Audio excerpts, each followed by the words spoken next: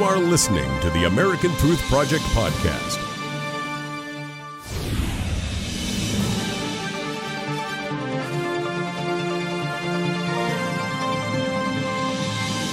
Welcome to an amazing, incredible episode of Because You Asked. I'm Barry Nussbaum. We are sitting in the control room of the bunker that sits below the central municipality building here in Ashkelon, Israel. It is the largest city close to Gaza. Where we are sitting now is about 5 to 6 miles from the Gaza border.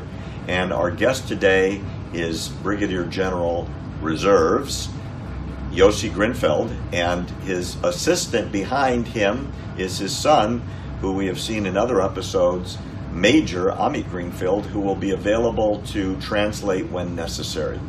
Yossi, thanks for joining us. Nice to meet you. So can you explain to our viewers what we are sitting in here? What is this place? Actually, along the years, we understand that even the city's hall must get or have a place. Then when a war or operation started, we can run the city as we run in return. Along the year, we prove it and make it comfortable, because the last operation, Tzuk Eitan we call it, it was 3 years ago. Protective edge. We had to sit for about 2 months in a place, and even when it's outside, it's fire and bombing and a lot of noise. We have to sit in a very quiet area and to do the decision and to operate with the army, the police, the firemen, ambulance. We have to combination the all stuff to work and give what the civilians system needs. So we are in a bunker below your regular offices. As I showed on the video coming in, we went through one steel door and then a second steel door. The first one was for bombs or explosives, and the second one seals this center from any outside air. So in case of a gas attack, everything in here is, as I understand it, sealed, so the gas can't get in and kill the people like you and the army that would be down here protecting the city. There are 150,000 people here, and from this control room, you would run the city of Ashkelon in the next war. Am I correct? Yeah, right. It's correct. And we do it even when we feel that something get wrong. You know, they shoot at night. We called all our people, even it's midnight. As you see, people are sitting behind the wall, and we call the whole Minhala, all the management staff. Yeah, everyone got his place here, and we see what we can do or what's the need of the population in Ashkelon, and we do the better that we can. And as you know, we got a lot of experience. Right. So we know exactly how to act and how to default. To act. Right. So in the last operation, when the missiles and rockets and Qassams were coming from Gaza, how much time did citizens here in Ashkelon have between the time a rocket crossed the border and got here? Yeah, 30 minutes. Seconds. 30 seconds. 30 seconds. So half a minute, and the rockets hit. Yeah. So you have time to run 20 feet, and then the rockets are hitting. Now outside, Amit showed us where the parking lot blew up and where your truck got hit. Yeah. And it was right outside your office? Yeah, it was outside, and people know how to act. If you are on the open areas, you just lay down. If you are between building, you get inside. If you're near a shelter, you run to the shelter. The shelter always opens.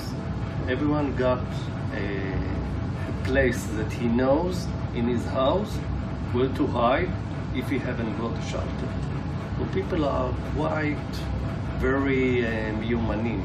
Yeah, experienced with that. Yeah. There is also education in schools, like just some states in America deal with wildfires or with hurricanes or earthquakes. I don't know. Their procedures here, they train kids in school to find shelter, to find the safest spot in less than 30 seconds. So all the kids that go to school here, all the adults that live and work here, are all trained where to go within 30 seconds, if possible, to be safe.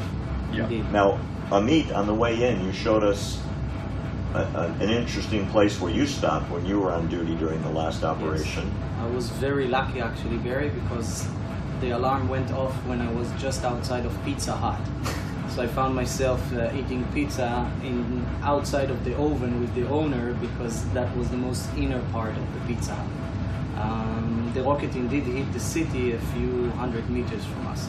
So you took shelter. You said you stopped your car in the middle of the street, ran into Pizza Hut, Yeah. which was inside the structure, and so that was safer than being outside. Yes, next to the oven, that was the most inner part, therefore the safest part. Incredible. Yes. So, General, if I can call you that, out of respect to your service, tell us a little bit about your military background. Get to the army at 1972. It was 1 year before the October War. The What Yom we Kippur. call it the Yom Kippur War. Right.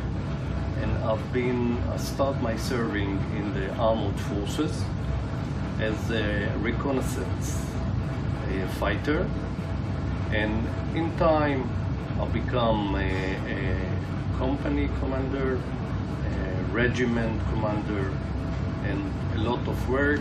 In the second part of my service, I removed to the intelligence, and we can't talk about that.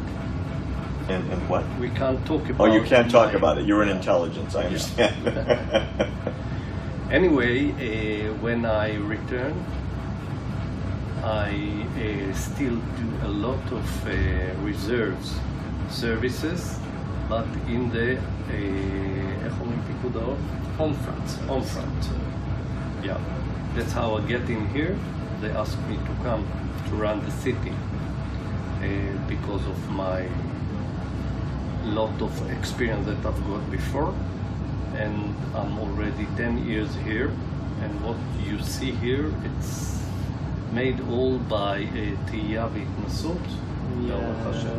By making errors, correct them, learning from his mistakes, and So in other words, there's no manual on how to protect yourselves. You figure it out. he made the manual. Yeah. Or you wrote the manual. Yeah. Yeah. And all the cities in the south of Israel came here to study. And if you go there, you see a lot of what you see in here. So there are similar operational centers Yeah. below ground. I know we're inside of reinforced concrete and steel Yeah. that is explosive proof, gas proof, so that the cities will continue to run the infrastructure Right. during and then after whatever operation should come in terms of rocket attacks or missile attacks from the south, correct? So I know this is a steel reinforced helmet. Is this what everyone wears when Yeah. something happens? Everyone that work in my staff or the people that have to support us, This is heavy. yeah, it is. It's not like the army style that the army got the best. What they don't need more, they are send it to us. And everyone in Ashkelon in his car got a helmet. Wait a minute. You're saying everybody that lives in this city? No, not little. People that work in my staff. I got it. Yeah. So it's a big reinforced helmet steel and padding, and everybody has to wear this Yeah. that works for you. Yeah. And they all also have basic toolkit for basic search and rescue missions in case they're near a house that was hit, because every minute is critical. Yeah, we're going to go upstairs and look in the back of the general's truck to show what you showed us earlier, which is every vehicle is basically a mini search and rescue vehicle in case a house is hit, so you can get in quickly and get the family out and do whatever you can for them, right? Yeah. I think it happened to you. You were the first one several times inside houses Yeah. that were hit. Yeah. An incredible tour with General Grinfeld and Major Grinfeld. We're very appreciative. I'm Barry Nussbaum. Thank you for joining us on Because You Asked. You can always visit our website at AmericanTruthProject.org or on Facebook or on Twitter, and you can always write to me at Barry at AmericanTruthProject.org, and I promise to get back to you.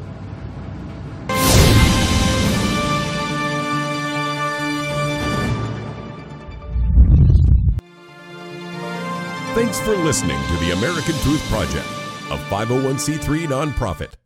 Please subscribe to our podcast and follow us on our social media channels to stay plugged in to the truth.